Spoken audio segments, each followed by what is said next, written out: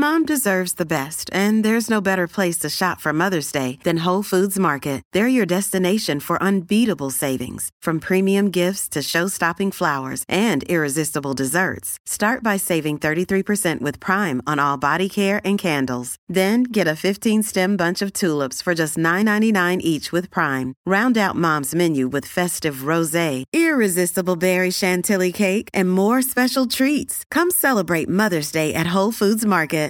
Lucky Land Casino, asking people, what's the weirdest place you've gotten lucky? Lucky? In line at the deli, I guess? Aha, in my dentist's office. More than once, actually. Do I have to say? Yes, you do. In the car before my kids' PTA meeting. Really? Yes. Excuse me, what's the weirdest place you've gotten lucky? I never win and tell. Well, there you have it. You can get lucky anywhere, playing at LuckyLandSlots.com. Play for free right now. Are you feeling lucky? No purchase necessary. Void where prohibited by law. 18+. Terms and conditions apply. See website for details. Hi, this is Dahlia Lithwick, host of Slate's legal podcast, Amicus. If you're listening to this show, you might be interested in Amicus's live show that we're hosting in Washington, D.C. on Tuesday, May the 14th. My colleague, Mark Joseph Stern, and I will be talking to some amazing guests, including Sherrilyn Ifill and a sitting state Supreme Court justice, all about how originalism, a relatively recently invented way of interpreting the Constitution, has taken over the Supreme Court and radically reshaped the law. It's been doctrinal rocket fuel for the conservative legal movement and facilitated the rolling back of abortion rights, the expansion of gun rights, and the obliteration of the separation of church and state. And as another wildly consequential Supreme Court term careers to its end, the court's originalists are on a tear. But there's something you can do about it, and we hope you'll join us in D.C. on May 14th to explore the possible pathways out of the current situation. Go to slate.com/Amicus Live for tickets. Hang Up and Listen is sponsored by Casper, an online retailer of premium mattresses for a fraction of the price. Casper mattresses come with free delivery and returns within a 100-day period. And right now, get $50 toward any mattress by visiting casper.com/hangup and using the promo code HANGUP. Hi, I'm Richard Deitch, host of the Sports Illustrated Media Podcast. Hey everyone, I'm Maggie Gray, host of The Gray Area. Hi, I'm Ted Keith, host of the SI Vault Podcast. For more than 60 years, Sports Illustrated has championed its brand of quality sports journalism. Now SI has a new partnership, one that helps us tell the stories that matter to your life through today's mobile channels. So as of today, all 11 Sports Illustrated podcasts are joining the Panoply Network, with more new titles on the way soon. Visit si.com/podcasts for more info. The following podcast contains explicit language.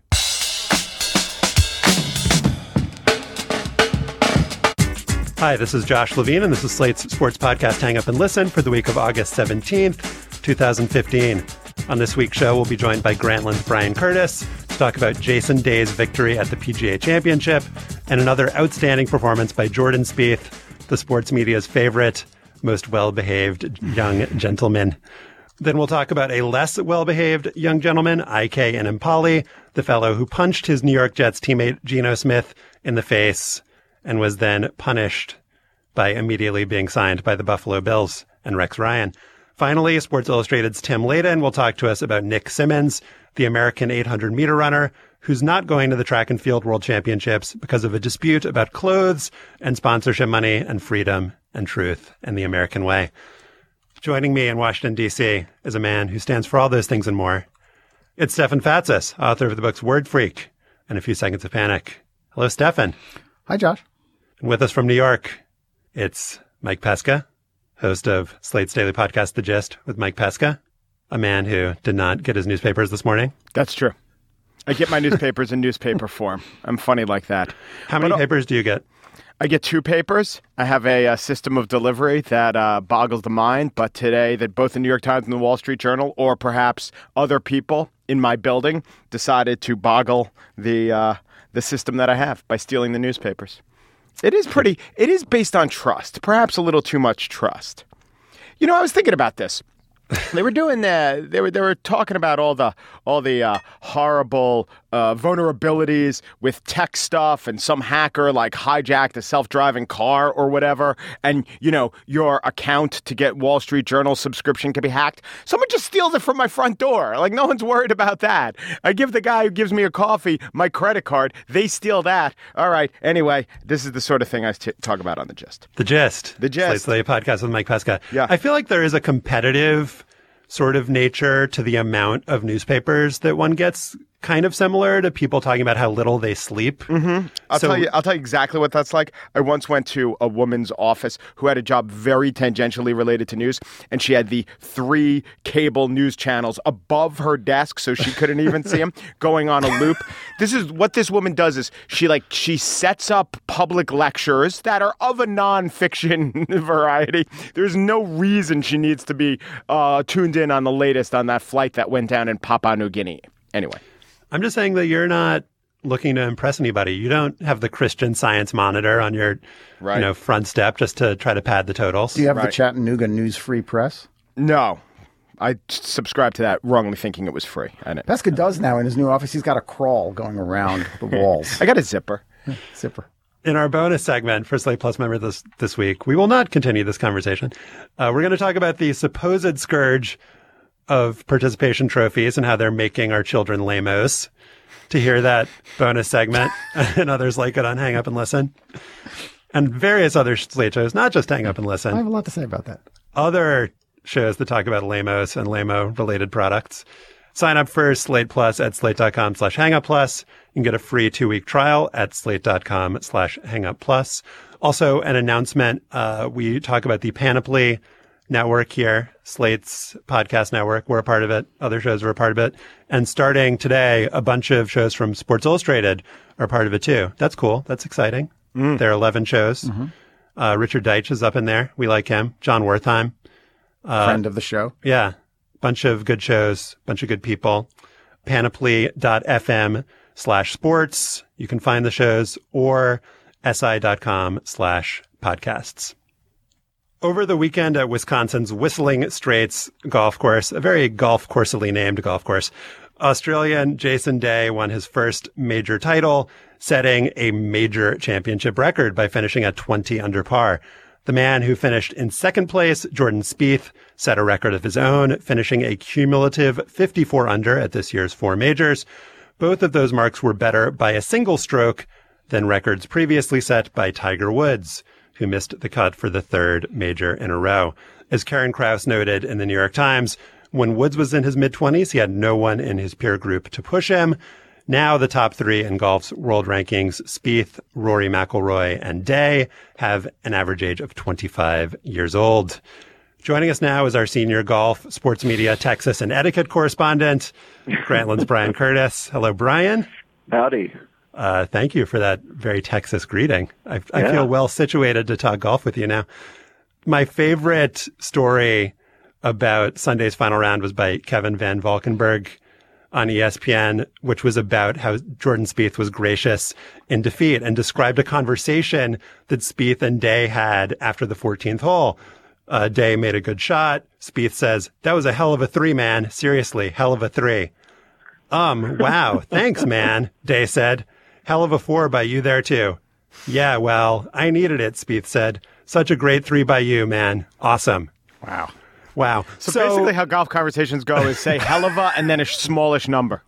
Hell of a 5, good 6. You see that guy's 4? Oh, what a 3. Dustin Johnson made a hell of an 8 on the first hole. You make enough 4s, you get to marry a 10. So, Brian, the premise of this article was basically that Day was touched by an angel, that Spieth told him it was okay. It's okay for you to win your first major. Day had these problems closing out tournaments in the past. Spieth was, someone who seemed like he couldn't help but win.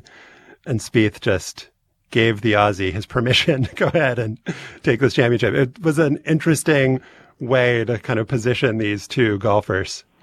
Yeah, it's really funny. I mean, I was also struck at 17, the 17th green, when Spieth gave the big thumbs up today after his first putt, right? That we were talking, the conversation on CBS was all about Jordan Spieth's niceness, rather than the fact that Jason Day was finally going to break through and win a major. I mean, I think it was interesting because in Kevin's piece, he wrote about how he was rooting for Spieth because our little carnivorous corner of the media has become all about, embracing bad boys and kind of scoffing at niceness and sportsmanship, which may be true in some sense. But I think in golf, that's not at all. That has not happened at all. Bad boys have not been embraced, and golf really values this gentleman golfer kind of thing.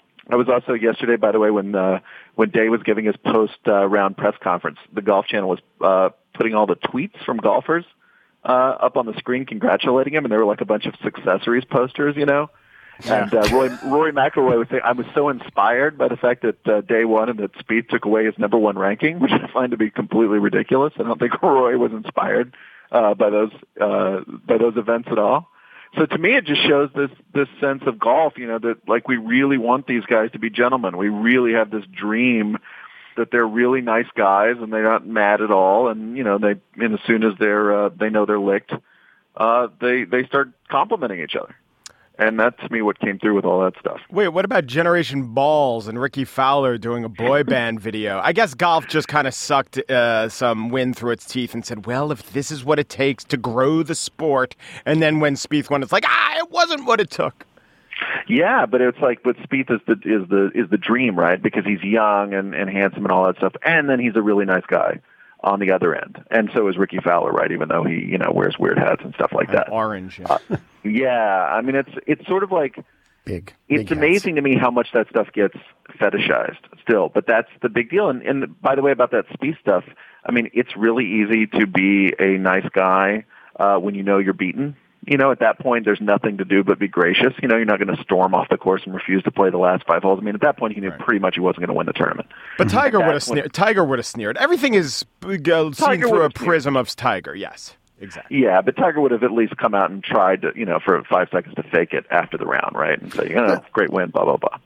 There's a little self-fulfilling prophecy here, too, in the way the media covers this stuff. As you pointed out in your profile of Spieth, which focused on the truth that he is a nice guy, that seems like everybody wants the nice guy. Like you said, we want this. We talk about Spieth's maturity and what a polite young man he is. And what did you call him? A Texas boy? So a nice Texas boy? Good Texas boy? Nice young Texan, yeah. Nice young Texan. So isn't part of it just the simple fact that, Jason Day looks like a nice guy, and we can play up the fact that he came out of poverty and had a very difficult childhood?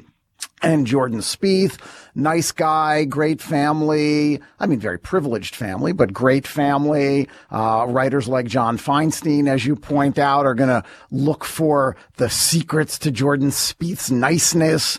Feinstein said it was volunteering at his sister's school, a sister who has a neurological disorder.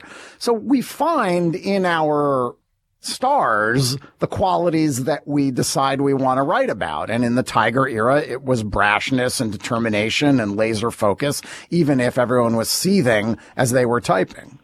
Yeah, that's exactly right. And I think the ideal for your sports writer is the athlete wears 2 masks, right? They have a game face on. We don't want them, yucking it up on the course. And then as soon as they get into the interview room, they transfer immediately into aw shucks mode. And Tiger was not quite capable of accomplishing that, right? He couldn't get into the interview room and then pretend, just me playing a game and having a great time, blah, blah, blah, blah, and I give credit to the other golfers. He could never do that. Spieth does that probably as well as any athlete, major superstar athlete right now in the world. And as you noticed in his piece, he lapses into in first-person plural when talking about himself. And he did it yesterday. He did it, I noticed, and I thought of you. He did it during his post-match interview. We got a couple. We had a great round, right, and all that kind of stuff. And you saw him yesterday. This is the best loss I've ever had, I think he said, right? He said, turns to Day when they're signing their cards at the end and says, there's nothing I could do out there. You were just so great, meaning you were so great, and you couldn't beat me. Yeah, and that quality. It's funny because I think Jason Day, you mentioned, is a really damaged guy. His dad died when he was 12 years old. He was an alcoholic before he was a teenager, in a much repeated biographical point, before he sort of went to a golf academy and got his life together and all that kind of stuff. I mean, he's just exactly the opposite. I don't think you'd ever call Spieth damaged, just the opposite. And Day certainly is, and has sort of pulled himself into a place now where he can be the smiling nice guy, but he'd be the first to tell you that he wasn't that guy 15 years ago. Let's also be honest here that a lot of this is driven by the post-Tiger assessment. If Jordan Spieth were finishing, in the top 10 as opposed to having gone on this remarkable run this year, we'd be saying, oh God, he's pretty bland. His answers are kind of anodyne. Yeah, he's open and he does answer the questions and he looks you in the eye, but he's not really saying much. But because he's so successful, we are admiring of his equanimity and his politesse and his good old boy or just good boy behavior. And it's all in contrast to what a dick Tiger was. That's definitely true. He is, I will say the one thing, and I think I put this out of the story, is he is really forthcoming about the golfiness of what happened out on the course. And it's really like kind of jarring when if you talk to Derek Jeter at his locker afterwards, I'm really sure he's not breaking down the pitches that he saw in an at-bat the way Jordan Spieth is. Maybe, that's a great example. I've talked to Jeter at his locker, and he's the last guy in the world like, I just look and hit it. And I once talked to Cal Ripken at his locker, and he was incredibly forthcoming about the details. And I think the best athletes to talk to, and I think I've said this before, are the ones that are willing to explain their craft. They are experts at what they do, and their ability to detail what they do is so enlightening. So that, I think, is Jordan Spieth's greatest attribute, and let's hope he doesn't give it up as he continues to succeed. And because that flatters sports writers, doesn't it? It tells the sports writer, you understand a little bit about the sport, even if we're sitting there recording and saying, well, I'll make sense of this when I listen to the tape later, right? But, it doesn't say, oh, you guys are idiots and you'll never understand, which is what a lot of guys do. Right. It's respectful, but it's also respectful of the potential reader or listener who, wants to understand the craft better. Last question. You've covered a lot of sports media stuff for Grantland, and you've been in NBA locker rooms, you've been in the, golf press room. Do you have a sense of how writers' relationships with athletes and their perceived likability of athletes affects coverage across various sports? Is golf very similar to the NBA in that way? Does Jordan Spieth get, good coverage, because he's liked and it would be the same if he was a basketball player? Is there something different about golf? That's a really good question. I think in golf today there is a certain, and maybe this you could say this across sports, but in golfers talk a lot. Like Jordan Spieth, when he shows up at a major, talks for half an hour, or even a tournament in the one in Akron I went to a week ago, and then he talks every day after the tournament. And if he's leading or if he wins, he gives big, fairly meaty interviews after rounds and stuff like that. So they do talk to these guys a lot. And I think they get with most of them some kind of rapport. But to how much it affects coverage, I mean, I think it probably is a little bit similar to everybody. Is like when you have a superstar, this is the guy we got, and you're not going to, maybe around the fringes, your column is a little more negative here and there. You're not quite as adulatory as some of the Spieth coverages. But really, you're going to go with the flow because you got to go with the superstar, even if he's a jerk. I mean, I find it striking that a lot of this Tiger stuff has come out once Tiger fell off leaderboards for good, right? Now you tell us that he was impossible to deal with. Certainly people did. I think John Feinstein's one of them. People did that at the beginning too and said this guy's kind of a jerk and all that stuff. But a lot of this comes out after the fact. And I think the biggest sports writer imperative across any sport is this guy's a superstar. This is the guy people want to read about. And this is what I'm going to give them. And I'm not going to, belabor the fact that maybe they're not so nice to me after the round. Bryan Curtis is a nice young Texan who writes about nice young Texans for Grantland, including Jordan Spieth. Bryan, thanks. Welcome, baby. Now it is time for a word from our sponsor, Casper, which is an online retailer of premium mattresses for a fraction of the price. Casper is revolutionizing the mattress industry, and the mattress industry is an industry that needs revolutionizing. The mattresses are expensive in the store. Casper cuts the cost of dealing with those resellers and the showrooms. They pass the savings directly on to you. The Casper mattress also is better technologically than the kind that you could buy in the store. It's a new hybrid mattress that combines premium latex foam with memory foam, double foam. You got to get both kinds of foam for a good mattress. And Casper is cheaper too. Mattresses can often cost well over $1,500. But Casper mattresses cost between $500 for a twin-size mattress, $750 for a full-sized, $850 for a queen, and $950 for the king-size mattress that Stefan Fatsis deserves. Buying a Casper mattress is also completely risk-free, free delivery and returns within a 100-day period, so you can get to know your mattress, not just lie on it for 5 minutes in a weird, not very well-lit room. Or worse, the very well-lit room. Even worse. The lighting is just not right, is the thing that you should come away with. That would be a mattress store innovation. Turn off the lights. Special offer to listeners of our show. Get in whatever room you want. Well lit, not at all lit, medium lit. Go on your internet and get $50 toward any mattress purchase by visiting Casper.com/hangup using the promo code hangup. That's Casper.com/hangup, promo code hangup. All right. So Mike Pesca, you're a fan of the New York Jets, right? Yeah, I'm familiar with their work. Yeah. Fireman Mike. So you're probably familiar with this facet of their work. Geno Smith, supposed starting quarterback, gets punched in the face, broken jaw, out 6 to 10 weeks. The perpetrator was his teammate, I.K. Enemkpali, backup linebacker. Enemkpali was reportedly mad that Smith had bailed on his agreement to go to Enemkpali's football camp. Enemkpali had dished out $600 to get Smith your plane fare, your limo ride. So Smith didn't pay him back. Other reports say that Enemkpali was kind of a laughingstock in the locker room. Hey, has Geno paid you back? Ha, ha, ha. Things escalated, punch in the face. So the interesting thing to me about this story, Mike, is that Geno Smith seems to be getting a lot of the blame, and a lot of Jets fans seem to be happy that he's not the quarterback anymore. And then the Jets got mad that Geno was seen throwing after his surgery. Geno was trying to show his commitment to excellence. In a parking lot, right? Yeah.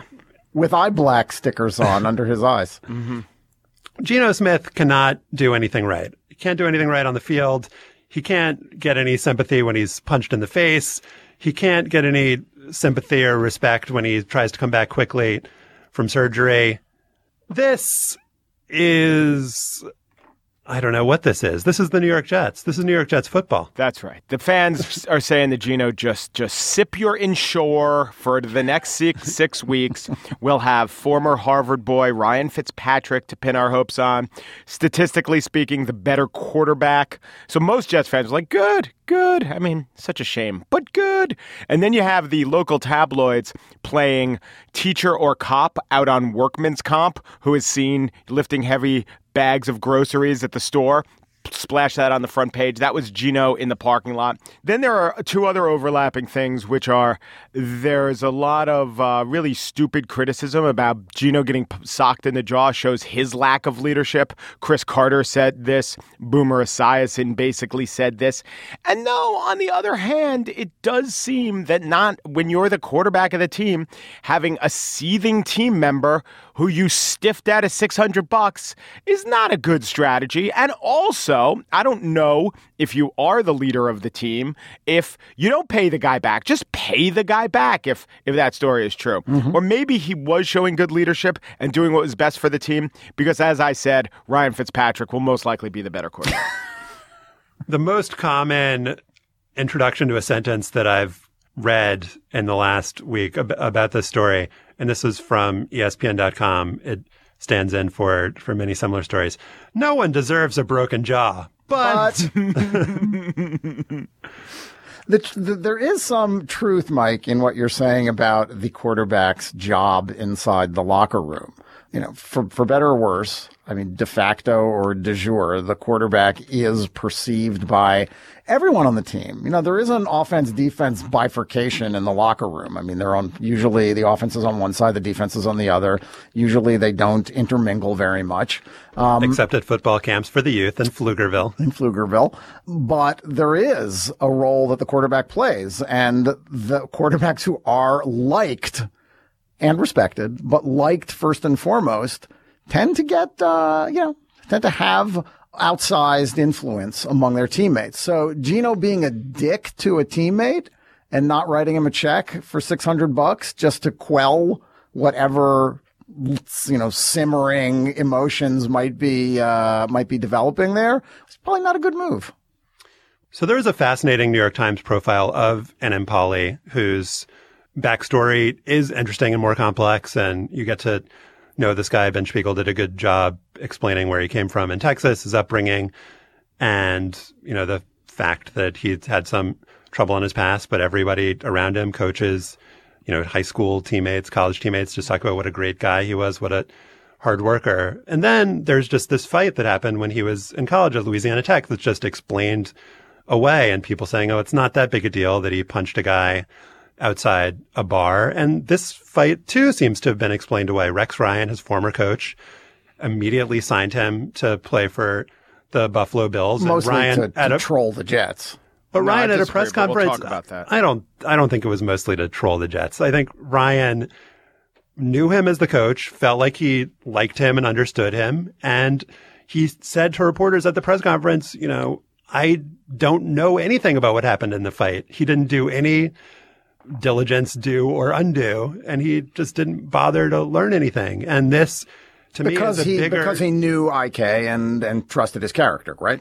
Right. So this is the thing that, sorry to interrupt, but this is how Rex Ryan operates. He really prizes that he's seen in the person. He brought all these guys from the Ravens over to the Jets. How good you are in terms of empirical data doesn't matter as much as how much heart you have. It's turned out to work out for him. And he was a guy who took a risk with IK, and it was a good risk. He was a decent return on investment in terms of his draft strategy about what he committed to the team. So separating this event, if you told Rex Ryan, hey, IK is second-round draft picks available for nothing, he'd have taken them. So that's what I think happened.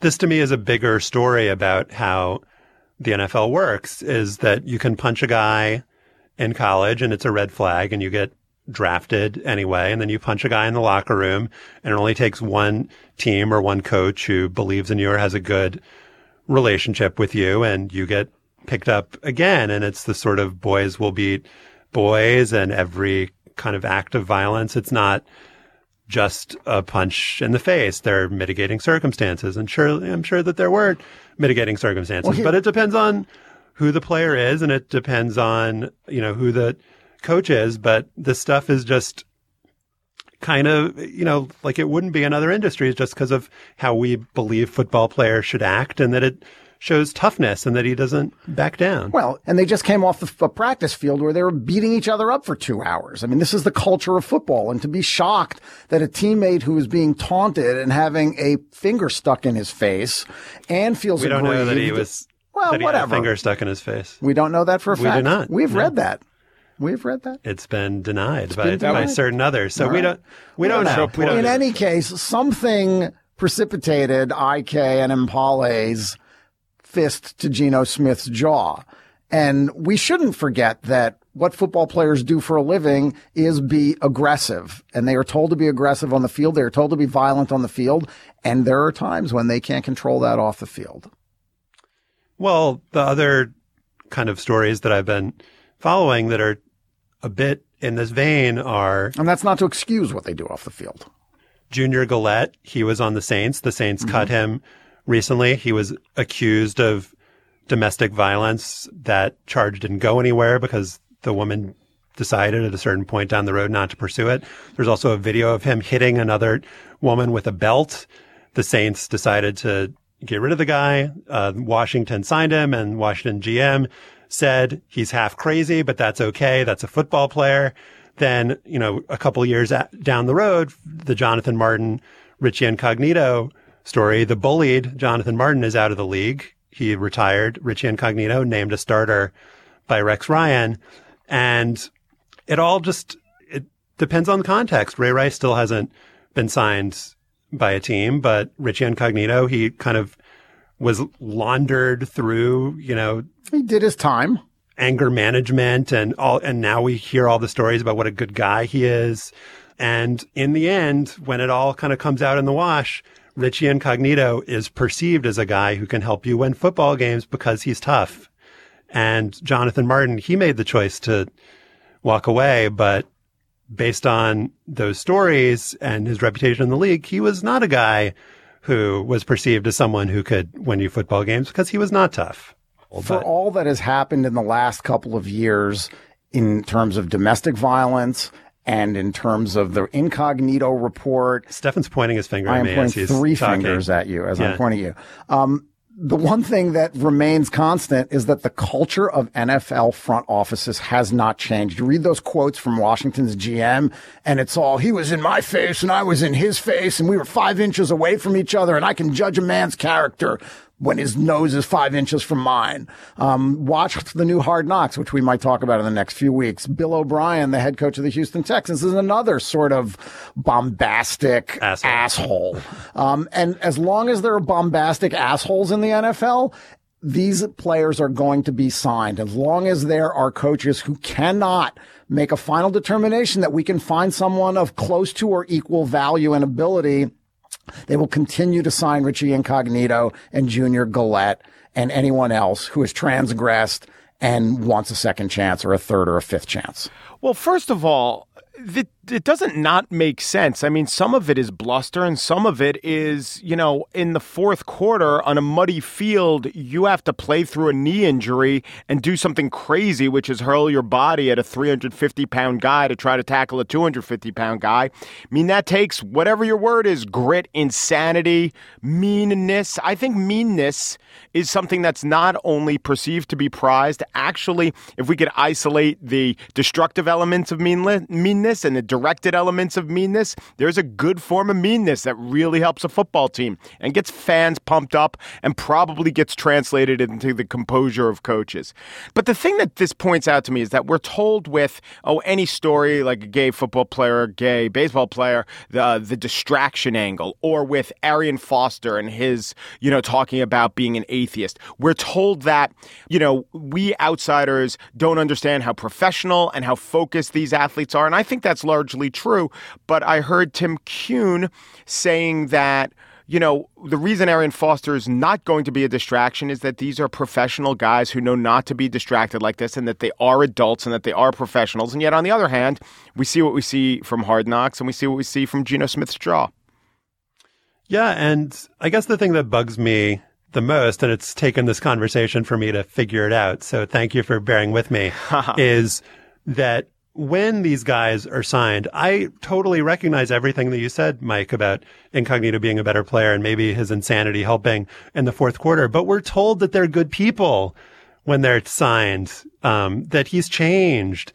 And they rationalize it by making those statements about it's not because he's a good football player and because he can do these things for us in the fourth quarter. It's because I looked into his eyes and he's a good person. And maybe that's why we should appreciate what the Washington GM said, because he said we signed Gillette because he's half crazy. And that at least is honest, I guess. But I mean, it does valorize the wrong things, but he's not trying to convince us that, I talked to Junior Gillette and he's learned from his mistakes and he's a good person now. And that's why he's going to be good for us when, it's time to win the game. Isn't that because front offices have been brainwashed into believing that this is what fans want to hear and what the media wants to hear? That I've looked into a man's soul and I've judged him and therefore he deserves to play left guard on my football team? I don't want to hear it. I'm raising my hand. You're raising your hand. If we're taking a vote of America, I'm just voting against. I mean, I'm all in favor of honesty. And the most honest thing to say in all of these situations is that he's a better football player than the guy that I have playing right tackle right now.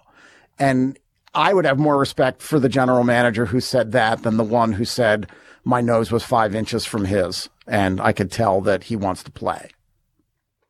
When the track and field world championships begin in Beijing later this week, the United States' Nick Symmonds will not be there.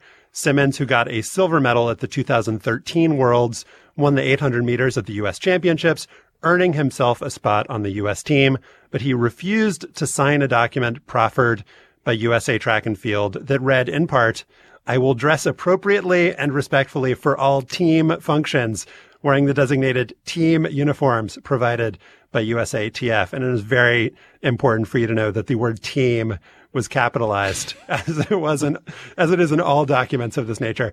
Those team uniforms are provided by Nike, while Symmonds is sponsored by the running company Brooks. This may seem like a petty dispute, but as Tim Layden explained in Sports Illustrated, this is a much bigger story, one that cuts to the heart of a sport's battle for relevance and its athletes' battle for financial survival. Joining us now is Tim Layden, a senior writer for Sports Illustrated. How's it going, Tim? Hey, very good, guys. How are you? Good. And this is the story that begs for context, and thank you for providing it in your SI piece. Like I said in my intro, this seems like a very penny-ante dispute, but if you look at the history of the sport and you look at who Nick Symmonds is, an iconoclast who has pushed for athletes to be compensated better and has pushed for himself to be compensated better, then the story makes a lot more sense. Well, there's an interesting thing about this story, which is I think the timing with which Nick acted here. He could have done this in Beijing. He could have gone over there and tested the rule and just worn his Brooks gear everywhere except when he was competing. But I think Nick, either of his own accord or by getting some good advice from somebody, decided that, you know, the days before the PGA Championship and before Usain Bolt steps on a track in Beijing might be a good time to take a stand here. Well, he's a forceful voice also because of who he is. I mean, this is a guy that has sort of auctioned off space on his shoulder to sponsors to generate more revenue. Who has promoted a company that he started, Run Gum. He went on a date with Paris Hilton once, as Jerry Longman reported in the New York Times. So this is a guy who does have, you know, self-interest, but he also clearly has the interest of his sport and does feel aggrieved at the way track is structured. And in track, this presumably amateur organization, USA Track and Field, which is run by many, many volunteers, governs these professional athletes who are trying to generate six-figure incomes and have the capacity to train on a full-time basis. So he is making a statement. For sure. And he's done a great job of that. He was one of the first athletes to challenge the IAAF, which is the International Federation, to challenge their rules about logos on your body and on your uniform. And he did start Run Gum, which is a caffeinated gum, which I don't know how successful it's been, but it's gotten some traction in the running world. And there's no question, Nick he's a smart guy who has challenged the status quo in the sport in ways that track and field athletes have periodically been doing, going all the way back to Steve Prefontaine, who's the name that has been invoked a lot in comparison to Nick. So you're right. There's no question that he was a good choice to do this. He's iconoclastic. He's telegenic. He's popular among the young people in the sport, and by the young people I mean the preteens and teenagers who run high school track and cross country and who are a huge part of the sport's fan base. Although it's not certain that they stay in the fan base after they stop competing themselves. But in all those ways, he's the perfect choice to take on USA Track and Field here. Do people you talk with inside USA Track and Field have any sympathy for him? I suppose there are certainly some who just say stop being a prima donna and be a team member. But, you know, are there any fissures in their stance? A couple things happened.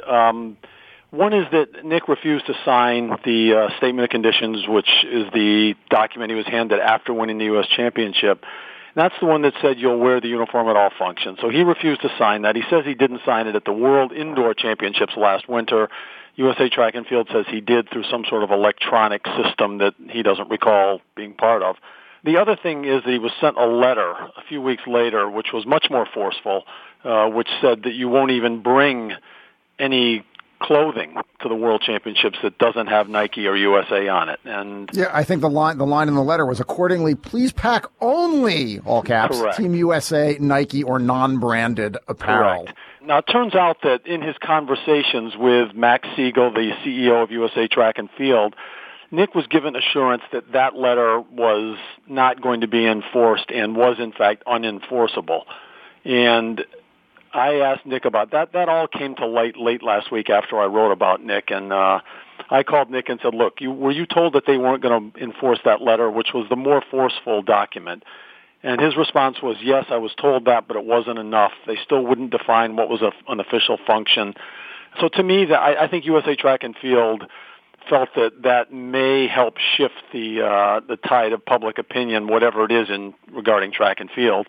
a little bit more toward USA Track and Field for being at least a little bit lenient, and that they feel that Nick understands, having been on several World Championship teams, several Olympic teams, that there's always a gray area there, and that you can wear your Brooks gear out to get coffee. On the other hand, Nick says he did that in Poland last winter and was chastised for it. So it's really hard to say. They don't have a lot of sympathy for him because they need Nike's money, is what it amounts to. You mentioned Steve Prefontaine earlier, Tim. And in the 1970s, for people who don't know Prefontaine, he was America's top track athlete. He died tragically in a car accident in 1975. But Prefontaine was one of the first, if not the first, track athlete to take on the system. And the system at the time was the AAU, the Amateur Athletic Union. Right. And Prefontaine at one point was going to, I think in 1974, he was going to skip the AAU championships. He told everyone that he wasn't going to do that. He was offered money to turn pro, but turned it down because he worried that it would threaten his Olympic eligibility. Put the history of track and field into context for us. Where does Simmons fit in this struggle for athletes to be included in the pie? Really, not much has happened since 1973 to 75. The only thing that's happened is that this perceived amateur sport, which the public perceives many Olympic sports as still amateur, now the very top athletes in track and field can make a living. They can make a very good living, millions of dollars a year in some cases. When you have a Carl Lewis or obviously Usain Bolt, who makes $20 or $30 million a year through sponsorship with Puma and other things. But for the vast majority of track and field athletes, it's still an amateur sport, and they're still fighting that same battle. Although it's perfectly legal for them to be paid, the marketplace isn't paying many of them at a level. You can define poverty level, you can define sustenance level, but there are many track and field athletes that have made world championship teams that are being paid $15,000 or $20,000 a year by their primary sponsor, and given gear and plane tickets and things like that. So I guess you'd say there are guys like Leo Manzano who won an Olympic medal who couldn't get a sponsor at all, right? Really, yeah. I mean, Prefontaine and his generation broke down the walls of amateurism, but it hasn't gone terribly far forward from that for the athletes. For the federation, they make a lot of money. So it's a different discussion. I think one reason why things don't change in amateur sports is because the shelf life of the athlete is so small, and you have to be great, but then you're great for such a short time. And here in Simmons, we have a guy who's willing to take on a fight, but also he's 31. He's been through the battle before, and he's still relatively at the top of his game, and maybe could kind of handicap his medal chances. But it just seems like we haven't gotten a figure like that. It's why it's so hard for the NCAA to reform. You have a few years of eligibility and you want to be a good teammate, and 90% of your attention is focusing on the sport. So I do think he's pretty unique, and I know he gets a lot of criticism, but I think that if you tick down the list, he's kind of a perfect activist, not a perfect human, but if you could craft an activist for this cause, I don't know that you'd do better than Nick Simmons. What do you think? No, that's fair. And I think really in terms of bringing the situation to light and in trying to make the public aware of the circumstances that these athletes perform under, he is the perfect activist. And what he's doing is important. And I think his timing was very good. And his timing in terms of his own career, his timing in terms of this competition, the only way it could have been better would be if it were a year from now on the eve of the Olympics, and then this would have blown up to a much greater extent. But what he's trying to do is important, and he's holding USA Track and Field's feet to the fire to try and make them find a better way to compensate athletes. The 24-year deal with Nike isn't going away, but again, one of his demands, as it were, is to try and get USA Track and Field to pay salaries to athletes, which is a hugely difficult issue because there's so many athletes and they perform at so many different levels with so many different levels of public interest. But he's shining a light on a very troubled system, especially for the athletes. And there's only good in that, to be sure. Adam Nelson, Olympic shot putter, basically put it in these terms. He said you've got an amateur system governing a professional sport. And Simmons pulled out a study that showed that the Track Federation, USA Track and Field, shares only 8% of its projected 2015 revenue of $43 million with the athletes compared to, half or more in professional sports. Right. So where does the money go, I guess, is another question. This is where you get into creative accounting and one man's dollar is somebody else's 50 cents. Sure. USA Track and Field says that number is closer to 50% because they consider funds that are used to put on a meet, essentially, to pay the officials and to rent the facility and to defray television costs. They consider all those to be money paid to athletes because without those funds there would be no meet and the athletes would have nowhere to compete. I think most people on a common sense level would say, well, that money's not going to the athlete. It's not winding up in his bank account, so how can you say that that's athlete money?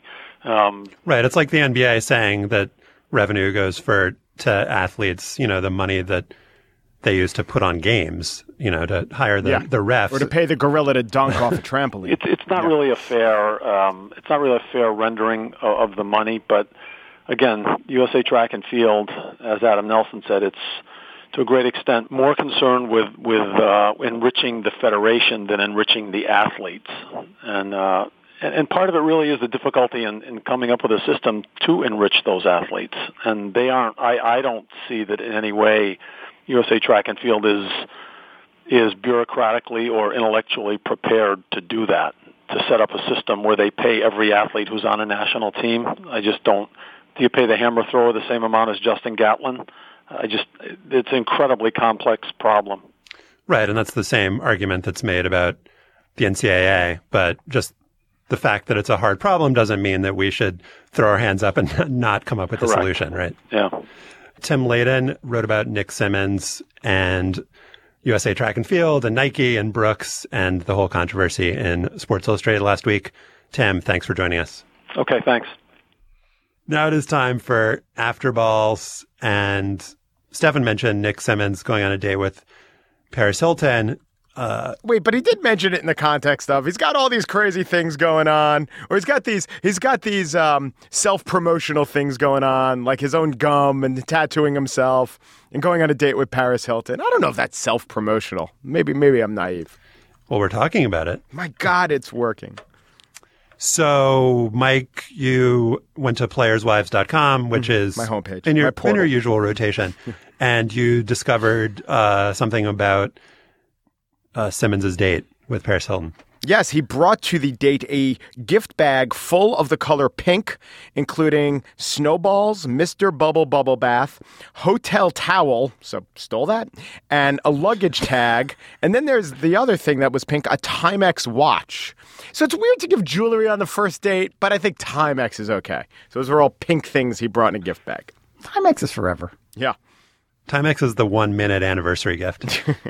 Mike, what is your pink gift bag?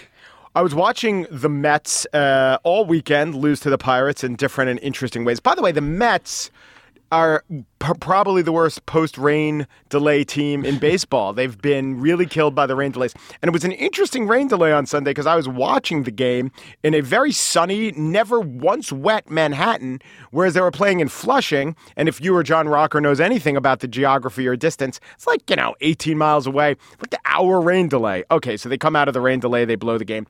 Another detail of the Mets game that I'm watching, Mr. Met accuses Ron Darling, and this was weird. It was the TBS broadcast. Both broadcasts were going on. I was toggling back and forth. I was in glory of a sort.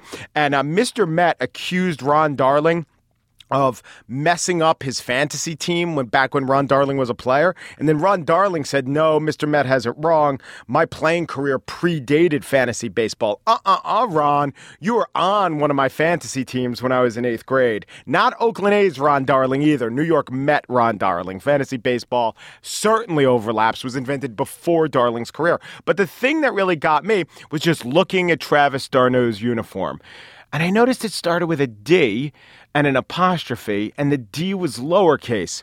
And I began to really fixate on the D and asking myself, how many people start with a lowercase letter in baseball? I didn't even have to go that far. When such questions come up, you go to Paul Lucas's site, UniWatch, and he just had beyond the definitive article on Travis d'Arnaud's D. First of all, Travis d'Arnaud is one of 3 Mets with a lowercase d to begin their name. Can you name at least one of the other Mets? Current Mets. Current Met? Current Met? Farm system Mets? No. Or 3 out of 25? One's an extremely obscure player, and the other one is part of Generation Arm, or whatever we're going to call these guys. DeGrom? Yes, DeGrom. Yes. Generation Arm.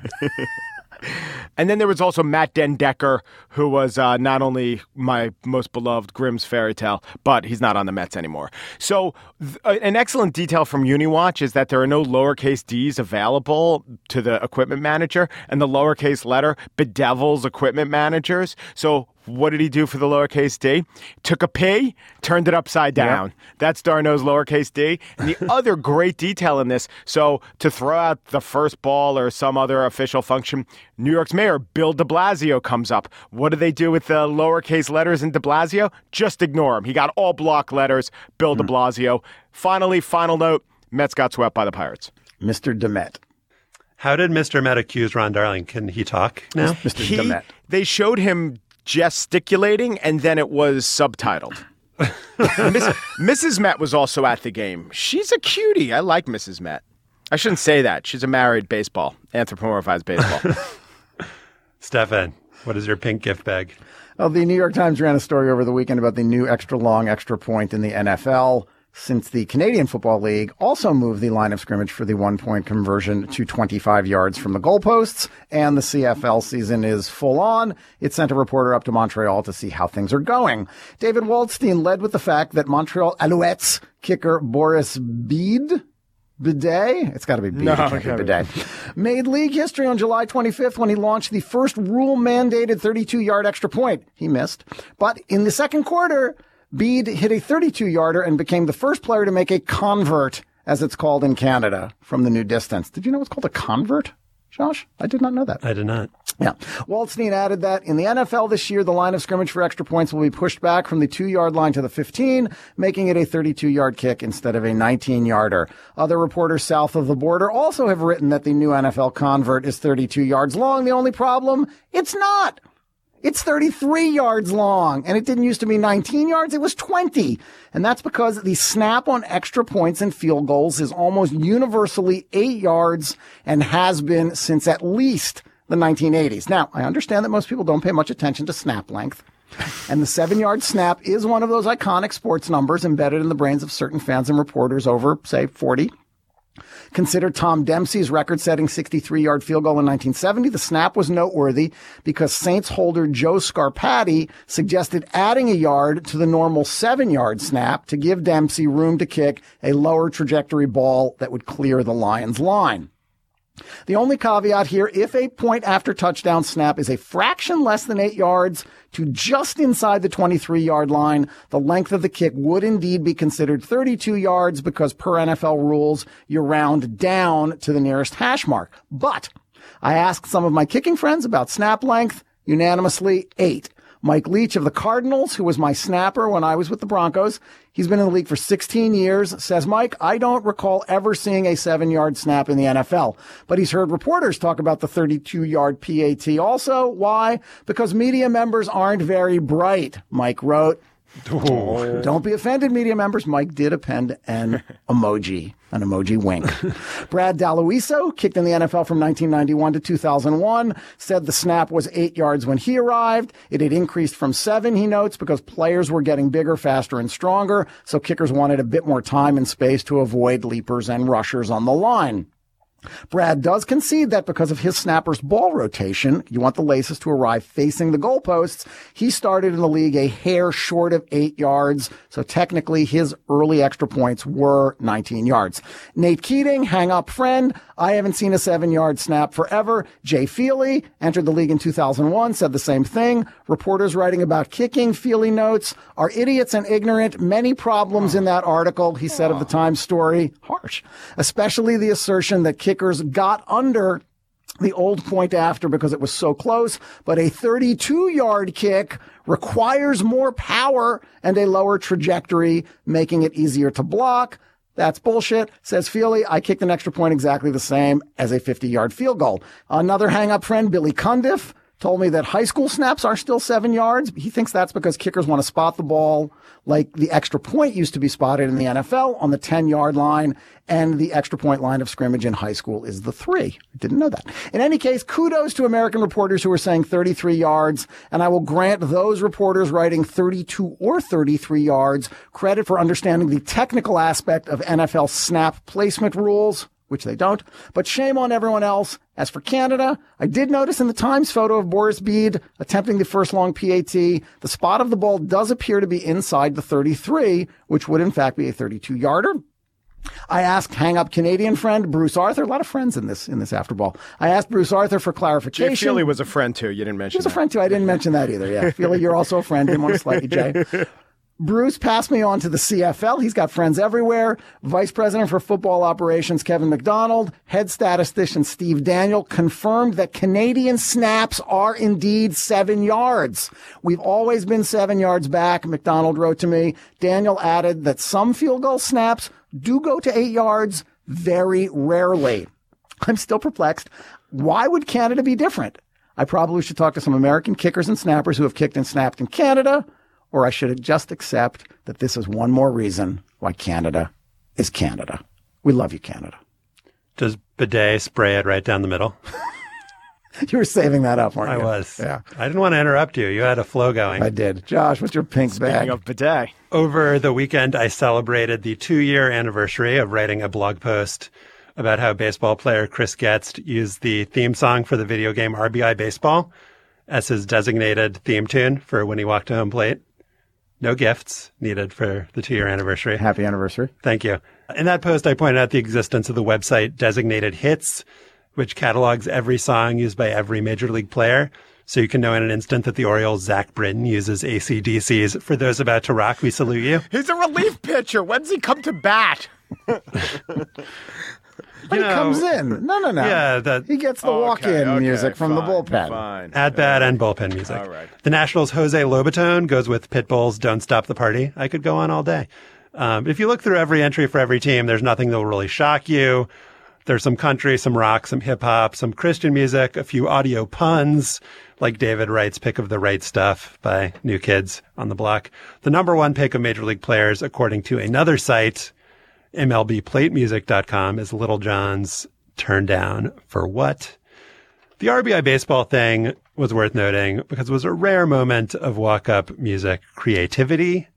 Because I want to encourage that sort of thing. I did a little thought experiment over the weekend, asked a few friends, pondered the question, what is the strangest walk-up song you could possibly choose? So I picked 5. We're gonna play number 1 right now. Here's the first clip. And to be clear, none of these actually are being currently No, used. these are just my suggestions. Okay. All right, They're available is what you're saying. Here's clip 1. Longer than there have been fishes in the ocean, higher than any bird ever flew. Stepping to the plate, number 5, Stefan Fatsis. All right, that was Longer by Dan Fogelberg. Yeah. All right, here is clip number 2. Mike, I think this is one for you that you would enjoy. Can I do my Robert Shepard?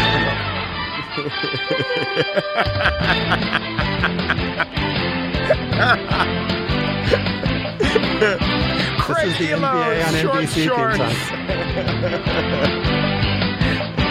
So that one's a little bit weird because it's a basketball song. Why wouldn't you choose that? You're a basketball fan? You're a baseball player who's just a big basketball fan. You're Danny Ainge? That's a great point. All right. You're Dave DeBuscher? Here's clip number 3. Tuvan Throat Singers. Nice. This is Tuvan Throat Singing by Hun Her 2.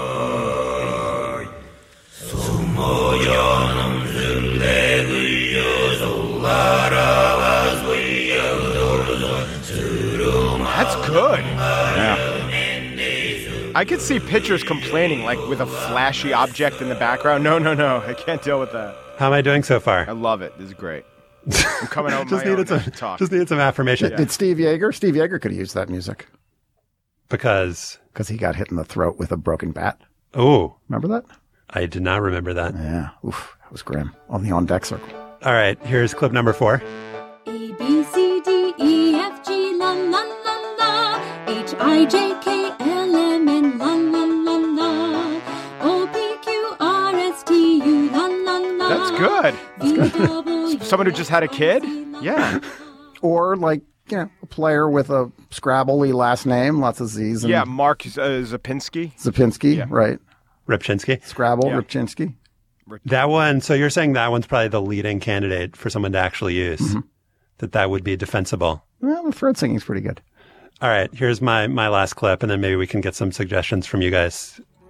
Everyone is gonna come.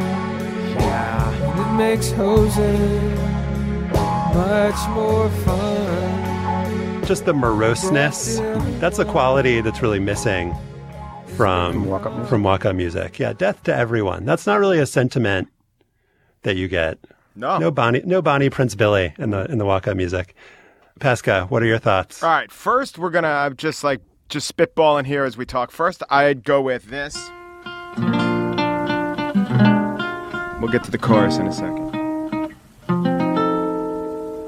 To the tables down at Maury's, to the place where Louis dwells. This is Bing Crosby's The Whiffin' Proof song. Just, associations with whiffs. Second one would be this. Better way than just to call it what it is. It's the monkey song, and it's about the monkey theory of evolution that refutes the Bible account of creation. Robin and Crystal Bernard. I'm no kin to the monkey, no. The monkey's no kin to me, yeah. I don't know much about his ancestors, but mine didn't swing from a tree. So that is Robin and Crystal Bernard. Crystal Bernard went on to become a TV star in later seasons of Happy Days, doing one of their anti-evolution hits, the Monkey Song. This is a song from my childhood. The visual is important. It's the singing pills. Hey, what are we doing out of the bottle? This is dangerous. A little kid might come along and think we were candy. That would be awful because we're medicine. He might even eat us. No.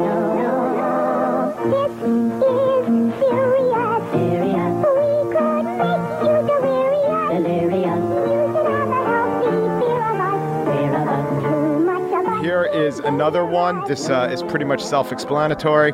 Patty Page took this, I think, to top 10. How much is that doggy in the window? The one with the waggly tail. How much is that I think that would get in the pitcher's brain. And I think the least appropriate walk-up song is this one.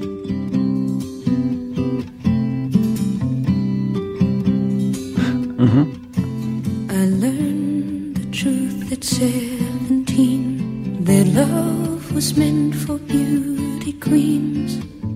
In high school, girls with clear skin smiles who married young and then retired. The Valentine's. It's Janice Ian's at 17.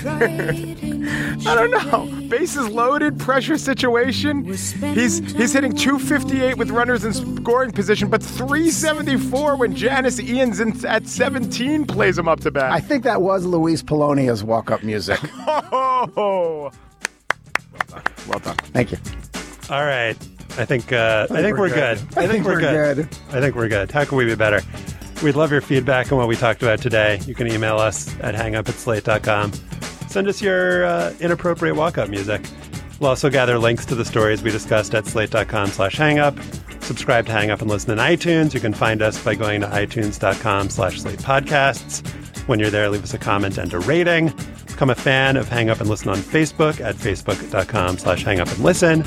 Zach Dinerstein produced today's show.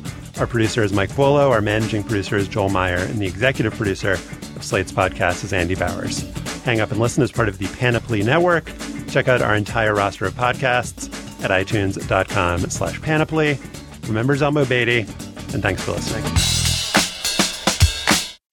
Hey guys, it is Ryan. I'm not sure if you know this about me, but I'm a bit of a fun fanatic when I can. I like to work, but I like fun too. It's a thing. And now the truth is out there. I can tell you about my favorite place to have fun. Chumba Casino. They have hundreds of social casino style games to choose from with new games released each week. You can play for free anytime, anywhere. And each day brings a new chance to collect daily bonuses. So join me in the fun. Sign up now at ChumbaCasino.com. No purchase necessary. VGW Group. Void where prohibited by law. See terms and conditions. 18+.